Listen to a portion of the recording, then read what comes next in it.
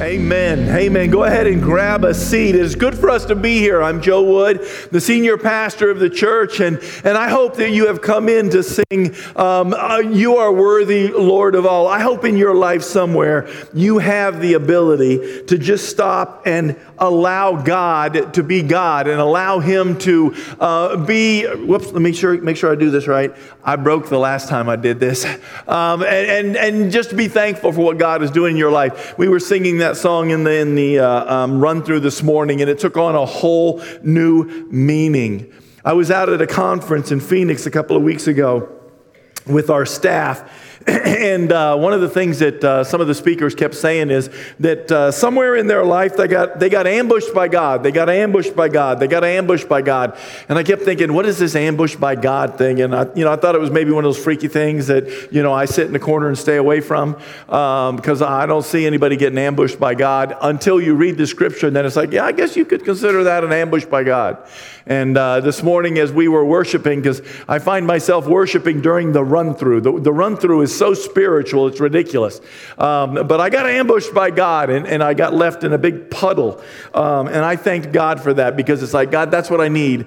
I need to meet you. I don't want to go to church. I don't want to be the preacher. I need to meet you. And that's our prayer for you. Our prayer is that you walked in the door, and it's like, hey, I need to meet God. I need God to touch my life. I need Him to do something. I need to know that God sees me. I need to know that God is aware of what I'm going through. I need to know that God even cares about what I'm going through. And I believe with all of my heart, just looking back in my life, that you can say that of God, that He cares about the fact that you're going through something. Sometimes you don't know the people next to you are going through a train wreck. And then you might not know that the people next to you are going through the most exciting, wonderful time of their whole life. And it's all happening at the same time. And so it's not like, hey, we got to take time out on Monday, Tuesday, and Wednesday for train wrecks, and on Thursday, Friday, and Saturday, it's happiness. That's not how it works. At any given moment, you've got a friend over here going through a struggle, and at the same time, you've got somebody over here that wonderful things just happen to. And that's why the scripture says that we mourn with those who mourn. And then we turn right around and we rejoice with those who rejoice. And believe it or not, this is just real life. That's what it is. At any given day, any given moment, any one of us can be going through just absolutely anything. And I want to talk to us about that being why we're here in Richmond, Kentucky. There's a reason that God planted this vineyard 12 years ago. There really is. There's a reason that you're in here today, and you might think that you came in because that girl's cute or your wife drug you in here or whatever it might be. But you know what I'm going to say, right? Psalm 139 says that every day ordained for me was written down in God's book before even one of them came to pass. That doesn't mean God has got you like a puppet, a marionette, and you're dancing and doing what He wants. It means that He exists outside of time, and He can see your beginning and your end. And if you'll just put your life in His hands, you can trust Him. And I've come to understand that, and it was made resounding to me again today. I want to read Genesis chapter 4. We've been talking about children for so long, I kind of miss my wrecking ball that's up here. There was a picture of it on social media, driving away in the back of somebody's truck, and I might have shed a tear. I might have. It's like, there goes our wrecking ball. It's come to adulthood, and now it's going out in the world. It's going to be a part of something else. But that being said, we've been talking about children and raising children and what children are, and then us being children of God. And to some degree, I'm still talking about children, but I'm not really talking about children. I want to talk about us as a church, but I'm just continuing to be reminded that one of the greatest metaphors of our relationship to God is family. It just is, and it just keeps popping up all through Scripture. So, in the book of Genesis, this is a Bible. The words will show up there. Some of you use your electronic device, that's fine, but if you want to turn to Genesis chapter 4, I'm going to be reading verses 1 through 9. Not, the most famous scripture in the world, but one that most everybody is kind of aware of, even if they've only had a glancing look at church. It says here in chapter 4, beginning of verse 1, Adam lay with his wife Eve, and just so you know, that's just people that studied the Bible, trying to be super puritanical. Okay, what that says is, Adam had sex with his wife Eve, and she gave birth to Cain, her firstborn son. And she said, with the help of the Lord, I have brought forth a man. Later, she gave birth to his brother Abel. Now, Abel kept flocks and Cain worked the soil. In the course of time, Cain brought some of the first fruits of the soil as an offering to the Lord, but Abel brought fat portions from some of the firstborn of his flock. The Lord looked with favor upon Abel and his offering, but on Cain and his offering he did not look with favor. So Cain was very angry and his face was downcast. Then the Lord said to Cain, "Why are you angry? Why is your face downcast? If you do what is right, will you not be accepted? But if you do not do what is right, sin is crouching at your door. It desires to have you, but you must master it." You must grab a hold of your life and say no to sin. It says, then it says in verse 8, now Cain said to his brother Abel, "Let's go out into the field." And while they were in the field, Cain attacked his brother and killed him. When the Lord came to Cain, he said to him, "Where is your brother Abel?" "I don't know," he replied. "Am I my brother's keeper?" And it's that question, that's the one that I want to look at. Am I my brother's keeper? Excuse me, as we think about being a church right here in Madison County, as we understand relationships, as we interact with one another, as we look around us at work, as we look around us as we're going about our everyday, are we our brother's keeper? What is it that God is attempting to say when he asks that question? And I believe wholeheartedly that it was a rhetorical, when Cain asked that question of God, and I believe that he was just being flippant, not rhetorical, he was being flippant. How should I know where he is? Am I my brother's keeper? Do I have to babysit him? Do I have to keep my eye on him? Is that what I have to do all the time? Is it my job today to know? Every once in a while, my brother calls me, and he says, "What are you doing?" And I say, "Well, I don't know." I said, "What are you calling me for?" He said, "Well, it appears that it's my day to call you and find out what you're doing because the Lord put you on my heart, so I've got to, make sure I know where you are and what you're doing." And it's like, okay, so he takes it seriously. Am I my brother's keeper? And he's there. You ever wonder, as we go through the whole family thing and as we've looked at stuff, if your family is normal? Apparently, some of you don't think so. I've said it before, but there's a time in my life when I asked God, why couldn't I have been born into a normal family? And 28 years into ministry, I've come to understand there's no such thing as normal. So I got exactly, what the Lord had birthed me into. You're having the worst day of your life with your kids, and you wonder if they'll ever make something out of themselves. You're raising your children and you think, wow, Lord, could you just get them old enough that I can kick them out so that we can have our lives back and we can live a life of promise and hope and love and chasing each other around again, and that's what we do. But sometimes you just need to get into the Word and you just need to come to understand that there is no such thing as normal or that your family really is normal. Because when you look at this, here's another older brother, younger brother story. And it's a story of Cain and Abel. It's a story of the oldest brother being upset, being jealous, just like Joseph, just like some of the other stories. And so they take matters into their own hands. And so here's Cain, and when it says he's a man of the field, that means he sows the field and he plants and grows wheat and he harvests the wheat and he plants pumpkins and he plants squash and he plants all the things and so he's a worker in the field. And then we've got Abel who keeps the flocks. He's a shepherd, whatever it is. It might be cattle, it might be sheep, but at the end of the day, they both, based on the relationship they have with Adam and Eve, the first people, and I love this, that they still seem to have a relationship with God. They're bringing sacrifices to God. And that means that, some things were said. But in the course of all of this, they had to have been told what it was they were supposed to bring.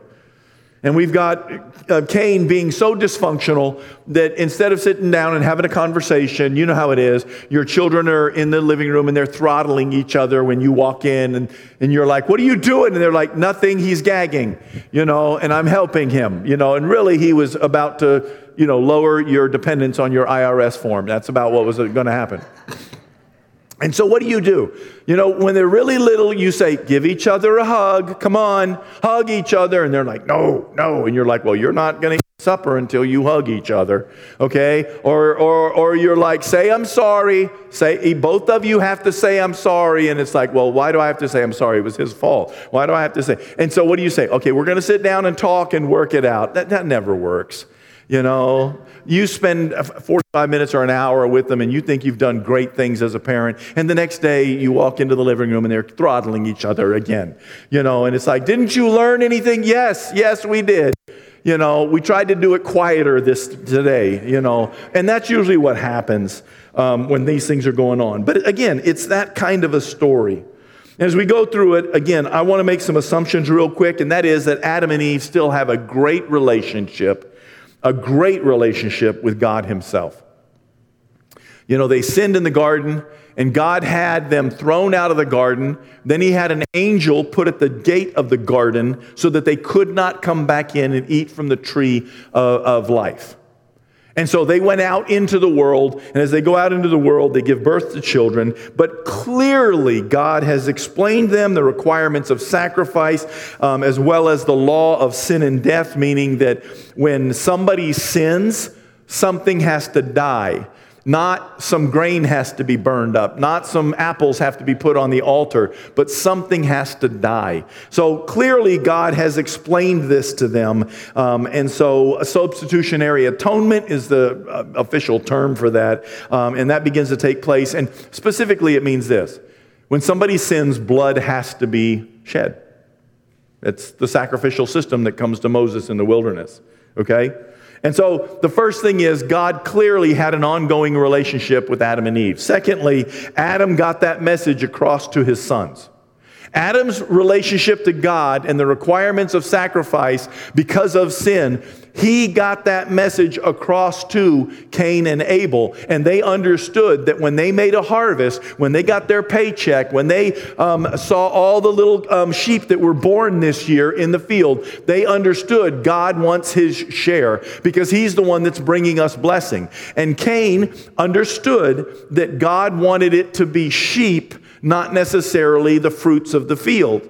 And so what happened was, and again, we have to make some assumptions, that Abel brings in a lamb, a sheep, and it gets killed and it gets consumed upon the altar, a fairly regular practice for religions back then. And then Cain comes in, and we have to recognize that there's a little bit of, well, we're going to do it my way. I don't care what God wants. This is what I grow. This is what I raise. This has to be good enough for God.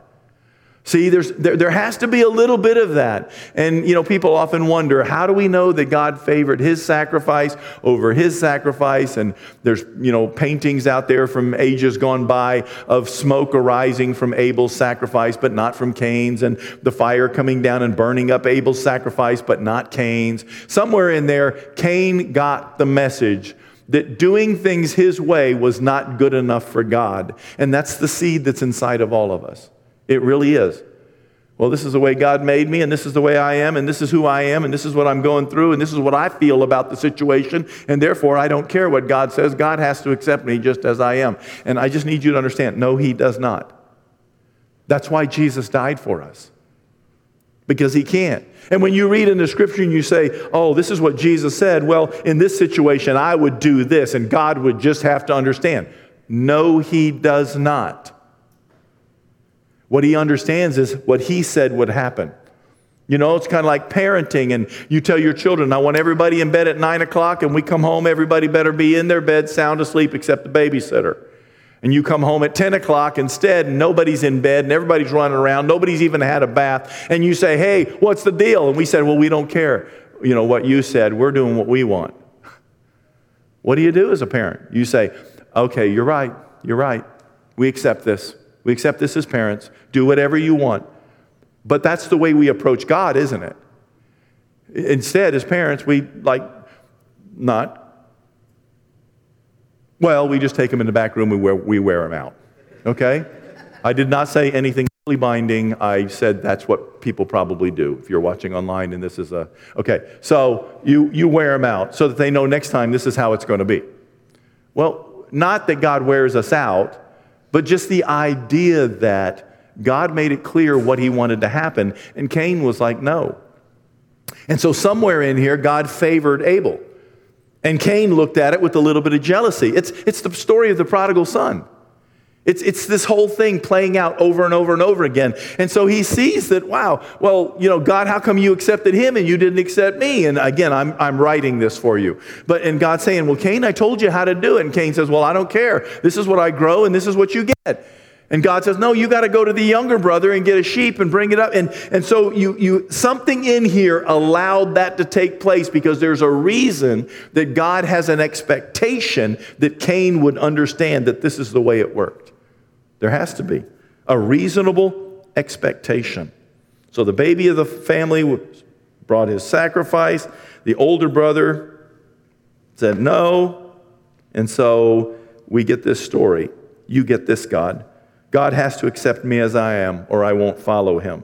I'll give to God, but maybe not a tithe. This is all he gets. It's all he needs. God says don't have sex before marriage, but we prayed about it, and he's okay with us doing this. I'd like to say I never hear that. I have to admit to you, I hear that all too often today. And it's still not acceptable to God. You can say it 85 times, and it's still a lie. It's not the thing I want to camp on today, but just saying, okay? It wasn't okay in the beginning. It's not okay today. Okay, in the parable of the wedding banquet in Matthew 22, God notices that there's a man at the banquet not dressed in the clothes that God gave them. So again, we make an assumption that when God invites us to the wedding banquet, he gives us the clothes to wear. And the scripture will say that the righteous deeds of the saints are the white robes that they're wearing. That's how it describes them. And this man didn't want to do what God said. And so the Lord said, well, then throw him out, because this is how it works. And that's the way it's going to be. We have to come to God God's way. Cain let his anger well up about not being accepted by God. As God interacts with Cain concerning this act of murder, let's just admit, there probably have been times in all of our lives that have a younger or an older brother where we contemplated this. I moved here, and I wasn't here very long, and somebody came up to me and said, if you ever need to get rid of somebody, I know some places in Estill County. They'll never find them. It will never happen. There's been a time or two I've thought about it. I'm not going to lie. Okay, and then I got sanctified and we planted this church. And so we're doing good. Okay, but let's just be honest. There's been some times where we wanted to go all, and this is just my new phrase, we wanted to go all Cain and Abel on somebody, didn't we? And the Lord says, no, that's not how we're going to operate. Again, why I got off Facebook. Okay, we're not going to do this, Joe. It's not what you've been called to. You've been called to turn the other cheek. Oh, I'll tell you what, I'll turn the other cheek, but the third time he's going down. Okay, that's not what God said. Okay, we got to back up and look at it. And so we've got this picture, and God brings Cain into his presence and says, Cain, where's Abel? And he says, how should I know? Am I my brother's keeper? Am I my brother's keeper? When you look around and you pull into the parking lot here, or when you leave the parking lot and you see that guy holding his sign, when you're aware that the family next door is going through a terrible crisis, maybe their marriage is splitting up, maybe they lost a child, maybe they lost a job, maybe the job they have isn't enough to help them sustain a healthy life. The question comes up, are you your brother's keeper? Are you your brother's keeper when they're making good decisions, but not when they're making bad decisions? Are you your brother's keeper when they're godly Christian people, or when they're little pagans making all the wrong decisions? Are you your brother's keeper when you see the need, or only when your church is willing to put something together and do something about it? See, these are questions that go through people's minds. Am I my brother's keeper? And the answer is a very loud and resounding yes. We are our brother's keeper. We have been called to this. Check this out in the book of Acts, in Luke's letter to Theophilus, about the activity of the early church. A lot of people, a lot of times, pastors get together, you're in Bible college, you're in seminary, whatever you're in that you went to, and you go through things, and you sit around and you say, well, what should the church really look like? And for a long time, there were people like, well, we want to be a Book of Acts church. We want to be a church that does just like you can't go back and be a first century church. You can't. It's not the first century. You're going to show up to church in a car. So you just wrecked it. You blew it, okay? So that's not going to happen. But look at what the church, when it was started, when Christ started the church through Peter's sermon, when he launched it out there and 3,000, it was a church of 3,000. I don't like big churches. I don't like church of 1,000 people, 3,000 people. God does, because the first one was 3,000, and a couple of chapters later, 5,000 got added. It grew and grew and grew. It was huge. But look at what they were doing. In Acts chapter 2, it says, the church, they devoted themselves to the apostles' teaching and to fellowship. I'll work on the teaching, but I love fellowshipping with you. I love having coffee. I love laughing. I love, somebody says something that's a little bit embarrassing and everybody's having, and you walk away from gathering together with people and you say, we haven't laughed that hard in so long. I love being a small group when people start getting honest and we can laugh with each other. And people go home and my wife says, we haven't laughed like that. Did you see how close and intimate everybody was sharing their secrets and their stupidity? And we just laughed. I love fellowship and what it means. They devoted themselves to the breaking of bread. They devoted themselves to prayer. Everybody was filled with awe at the many wonders and signs performed by the apostles, and all the believers were together and had everything in common. They sold property and possessions to give to anybody that had a need. Every day, they continued to meet together in the temple courts. They broke bread in their homes and ate together with glad and sincere hearts, praising God and enjoying the favor of all the people. And the Lord added to their number daily those who were being saved. And I love this phrase. They broke bread in their homes and ate together with glad and sincere hearts. When's the last time you had somebody in? When was the last time hospitality was in action? Because this is what Christian people do. They open up their homes, they host groups, they host people, they give, they provide for those in need, and it's what the Bible said they were doing. As a matter of fact, in order to be considered for leadership, the Apostle Paul tells Timothy and Titus that you have to be hospitable. You've got to be hospitable. You must be willing to open up your homes and welcome people in and make them feel important. And sometimes being hospitable isn't just about physically locating somebody into your house as much as it is being willing to open up your heart and say, I'll share with you. Not, I'll be appropriately intimate with you with my feelings and my hurts and my pain and my sufferings. I will be appropriately intimate with you about what I'm struggling with and what I'm going through so that we can laugh together and we can cry together. I will be hospitable in my being, not just in my house, and not just to the people that I like.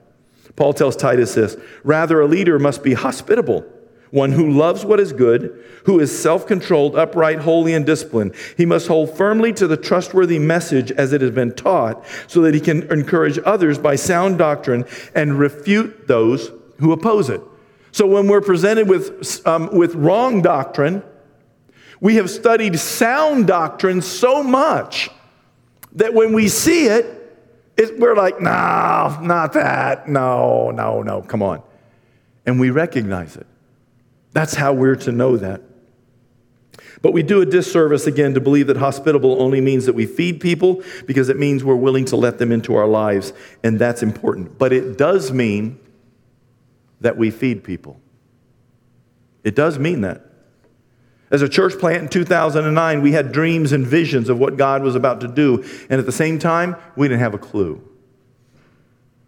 Man, we had big dreams that I still have, and the Lord is bringing me back into. And that is that this mall that is dead and dying will be a mercy center for Madison County and Central Kentucky. That this will be the place where people come and find a counselor. That this will be the place where people come and find ESL so that they can get more entrenched in the community. This will be the place where teens, where students, where people will find help to help them as they try to get through their academic year. That there will be substitute teachers. This is where people will come to find food. This is where people will come to find clothing. This is where people will come to find Jesus and people that will put their arms around them and pray for them. That's the dream. The vision statement of the Vineyard Community Church of Richmond, Kentucky, if you're not familiar with it because it's been so long since you've taken Starting Point, says we envision to become or create a community of people that want to seek God in truth and exist in community through faith in Jesus Christ. People that say that to each other don't bump heads and say that's it and throw their hands up. They're family. They come together, and when I bump heads with my brother, I don't say don't ever call me again. I say take a breath, but let's work it out. Let's sit down. We envision to seek God in truth and exist in community through faith in Jesus Christ, by which we have way more in common. To be empowered by the Holy Spirit of God according to the promise of Jesus in John 14. And that's the one that makes us feel like, ooh, I don't know. Halloween's just over and we're still like, Holy Spirit, Holy Ghost, holy cow, we better get out of here. That's how we are. But that's where we want to be, to celebrate the love of God in worship and sacrifice. Not like we're killing sheep up here, but we're sacrificing our time and our energy, and we are sacrificing our lives to see people come to know Jesus. We want to be a people of the Word and in the Word, to see people's lives changed for good. As a new community, we want to bring the good news of God's restoration to the poor, to the broken, to the hurting people of our community and even our world. And you don't see what I see during the week. Not on social media. But this week's been a big one. And the Lord just reminded me, that's what we're doing. The hurting and the broken people, we're going to sit with them. We're going to meet with them. We're not going to live our lives so fast and so hard that you don't have time to put the brakes on and say, hey, I can't come in today, or I'm going to come in late today, or I'm going to take a time. We're not going to live at the end of our money so bad that when it comes time and God says, I want you to help that person, you say, well, Lord, then you're going to have to do something, because He has done something. But we've just got to begin to be better managers of it in our own personal lives. As a new community, we want to bring the good news of God's restoration to the poor, to the broken, to the hurting people in our community, and even our world. It will be our goal to feed the hungry. That means buy food and give it to them. Take it to them. It will be our goal to clothe the naked. Hopefully they're not there, but we'll help those people that are in need there as well. It says that we will heal the sick. That's not going to happen if we don't get in step with the Holy Spirit. It's not going to happen if we're not, if we're going to live too afraid of sticking our neck out and looking foolish as we journey together. We will intentionally gather together to worship God the Father, God the Son, and God the Holy Spirit. We will intentionally disperse to take the message of heaven to the poor and the rich, to our friends and to our enemies. And we will strive to be the people of peace and prayer, and let active love be the evidence that we are even in this county, that we're here. For the first 5 years or so, we had a food pantry that was open on the second and fourth Saturdays of the month, as well as a clothing closet to help folks that needed help. Barely ahead of COVID, we'd begun to say that maybe we could do better if we invested it in an organization that was already doing in that, and then bolster that and do that. And then COVID kind of shut that down, and then also a bad relationship shut that down. And I was attempting to say, how can we create more unity by bringing us together with other organizations already doing that? And as a result of that, it all fell apart, and we're not feeding anybody, and we're not clothing anybody except on special occasions. And I will say, hands down, even to you out there in cyber world, you are some of the most generous people I have ever had the privilege of leading. Because I know for a fact that if I make a phone call, people stand up and say, we'll cover that. We'll take care of that. We just need to live that on a regular basis. I'm not complaining. Please don't hear me complaining. We just need to get to where we live that on a regular basis in this physical building. It's time for us to heed the call of our national director, Phil Strout. If you're watching this, Phil, you're still on till the end of December. Jeremiah 6 says, this is what the Lord says, stand at the crossroads and look, ask for the ancient paths, ask where the good way is, and walk in it, and you will find rest for your souls. I shared that scripture with you a couple of weeks ago, and I'm sharing it with you again because the Lord has grabbed that scripture and shaken me with it and said, you go back to 2009 and you sit down and you read your notes and you look at why you planted this church. And it was to feed the hungry and clothe the naked and to reach out to the marginalized people that weren't invited to people's parties. It was to reach out to people that needed to know Jesus because we are killing people with religion in America today.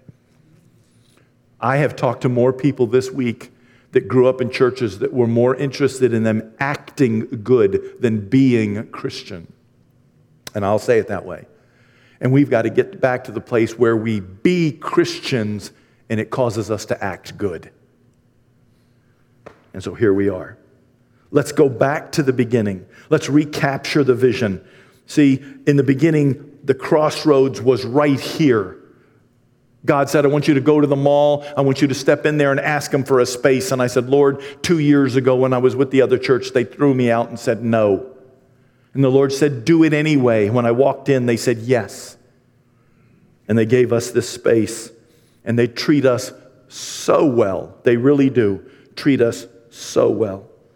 The original plan was for us to be in the mall at Penny's at the end of the chain. The original plan was for this to become the Richmond Mercy Center, for our community to receive help and find hope through Jesus Christ. The original plan was for us to touch the lives of friends and foes alike and to love them practically, intentionally, ridiculously, and I want to use this word audaciously because I'm really excited about that word and what it means for me to receive from God according to John 10:10. Audaciously. The original plan was to see a daycare in this mall. Somebody came up and talked to me 2 weeks ago before I ever said anything out loud, and they said, you know what we tried to do last year before COVID hit? We tried to rent a space down there. We were going to open up a daycare. They go to this church. I said, you know what we did 5 years ago? I can pull the paperwork, the envelope out that has us as a 501c3 in Frankfurt. I can pull some of your checks out of that envelope or that file because you'd already put money down because that's what was about to happen. And then based on a crisis that took place, we couldn't move forward. The original plan was a counseling center right here in this building with people that could help people, trained people, not pastors. Real people, real counselors, okay? Real ones. The original plan was a food bank, a clothing bank, an ESL training center, a youth center. It would be a 501c3 center. We would only be the church at the end, helping people and letting them know that somebody cares. And I believe this, nothing can stop us if God is calling us to it. Nothing. Nothing can stop us. It was our goal back then to walk in the Holy Spirit and attempt to keep in step with the Holy Spirit of God. It is so easy when you're attempting to walk with God and keep in step with the Holy Spirit to get into trying to hold it all together, especially in COVID. And instead of being on the offense, and I'm sorry for all the offensive that I've been on, that's not what I mean. Instead of being on the offense and pushing back against the darkness and doing good, you pull back and you go on the defense. And you just try to hold it together, and your focus is hold it together, hold it together, hold it together. And for that, I'm sorry. For that, I will legitimately say, I'm sorry. Why, Pastor Joe, am I my brother's keeper? Why is that? And I say, yes, we are our brother's keeper, and we are responsible for those among us that don't know about God, that need food, that need clothing, need community, and that need help. Because we've all been called to come together in a unity of purpose, just like when Jesus met with his disciples at the feeding of the 5,000 or 10,000 people, however you want to see that. And he gathered his disciples together, and they said, these people need something to eat. And this is what Jesus said to his disciples. You give them something to eat. And when I was preparing for this a couple of weeks ago, I heard the Lord say, then you do it. You give them something to eat. Us, not the church. Us as individuals that are a church are called to do this. The disciples understood it meant for them to make something happen, so much so that they ran through the crowd to see if they could find anybody with food. Because they had to have had an expectation that if they had a little bit of food, Jesus could do something. I'm not talking about Harry Potter magic. I'm talking about the kingdom of God power that we need to lay a hold of. Those disciples had just come back from a mission trip, preaching 2 by 2, preaching the gospel of grace, casting out demons and healing people. And now they wanted to see Jesus feed these people. And I'm thankful that we are a church of people that want to feed these people and take it upon ourselves. I got a message yesterday from Bruce Withers. I don't know if he's sleeping, sitting on his couch, Pikeville with his family, not in the front row. But it's okay, because we don't have business meetings, but you can always ask what this church is doing, what it's spending its money on, and I will give you the budget of this church. If you need to see it, I'll give it to you. I am not ashamed of where all the resources that come in here go, not even a little bit. But I'll tell you, of all the resources that come in here, the one that tickles me the most is this right here. It's 500 children in Marindera, Zimbabwe, Africa, on the continent, that don't have food on a daily basis. I'm telling you, except that you personally feed them. You do. When you give to this church, I'm telling you, we send thousands of dollars to Paul Grobler and Annette G. Grobler, and they, in turn, physically go to this school, and they give those little children those cups full of food. You see Bruce Withers and our Lane Taylor here? And we gave those little children food just to be a part so that we could come back and testify that this is where your money is going. And it's not yours. You brought it to God. It belongs to Him. It's His money. But this is what He said we're to do. He said, you feed them. I was in Zimbabwe and I said, God, these kids can't survive on 2 meals a week that they can count on. And God said, yeah, you feed them. And I came back and I begged you for money. And now you feed those children. They sent us this letter this week, and this is what Bruce sent to me. On behalf of the Rector Peter House Girls High School, St. Francis School Head, SDC, staff, learners, and parents would like to express our heartfelt gratitude over Maehu, that's the food, feeding program for our learners. The Maehu feeding program has positively impacted our learners' health, academic, and absenteeism is now a thing of the past. May the Almighty continue to give you strength in all your endeavors. They sent that to Paul and Annette G. And Annette, you can see it says Paul and partners, your partners. That's you. And Paul said, this isn't us. This is you, Vineyard, Richmond, Kentucky. This is you right there. That is you that they're thanking, because we've been called to make a difference. And we have to stop being defensive. We have to go on the offense with love. This month, we're going to take food to people at Thanksgiving. And our goal is to pray with them and invite them to join us if they don't have a church. That's what we're going to do this year. That's our outreach. We do an outreach every month that we possibly can. Take our resources and say, how can we impact Richmond? But listen to me. Everyone needs to bring food in. Everyone. Not some people. We walked past it. We've seen it. It's great. You're doing a great job. I just want to encourage that when every one of us does something, then a few of us don't have to do everything. This is a community where we say, this is my church. I invest my time here. Everyone needs to bring food. Some people need to say, hey, I want to help sort the food into bags. Some people need to say, I want to deliver foods and pray for families. All said and done, it takes about 2 hours of delivery time and about 2 hours of setup, and we're talking about 4 or 5 hours of your time in 2 Sundays. As we head into the holiday season, it must be our mission to follow the lead of God and to see what He is doing and then join him in that. And so honestly, this is not a rhetorical question. This is a question I pose to you because I need the answer. Jesus lives in you just as much as he lives in me. I'm not more special to him than you are. I just have a different role. Can you hear God's voice calling you concerning the people around us in this county, in central Kentucky? What do you think that we can actually do?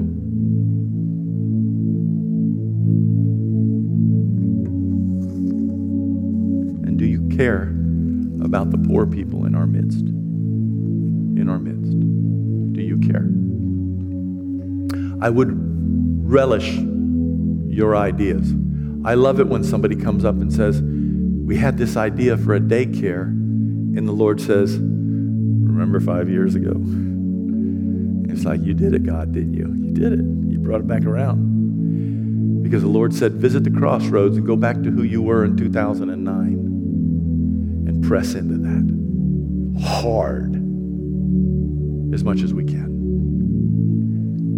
Father, as we come before you, we know you've called us to this thing, to right here. And so, God, once again, we pile up our stones right here on this side of the river. This is our promised land. We didn't build it. We didn't plant it. We didn't cultivate it. But it's ours. In the name of Jesus, I claim it. And my prayer, God, is that just like with Israel, you give it to us free and clear. And then you send people in here that will help us be responsible as they lead this side and we grow the church.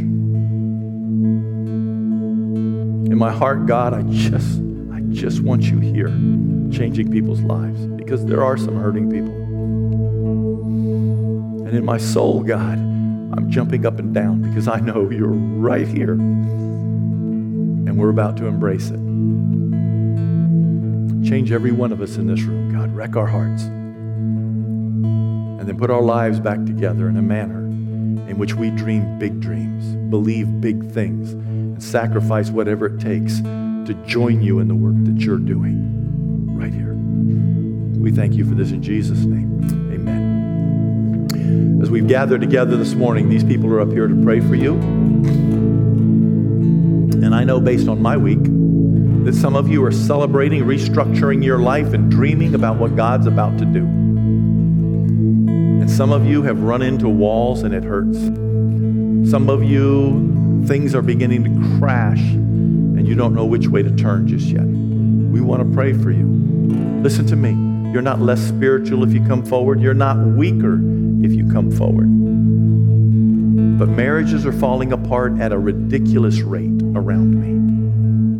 And I just want us to be praying for each other. And if you're in here and you need prayer, we're going to go into this closing song. And this is the place to just come and say, you know what? I want what God's got for me today. I'm not settling for nothing when I walk out of this building. I want it all. I want it all. And so we say, come Holy Spirit. In Jesus' name.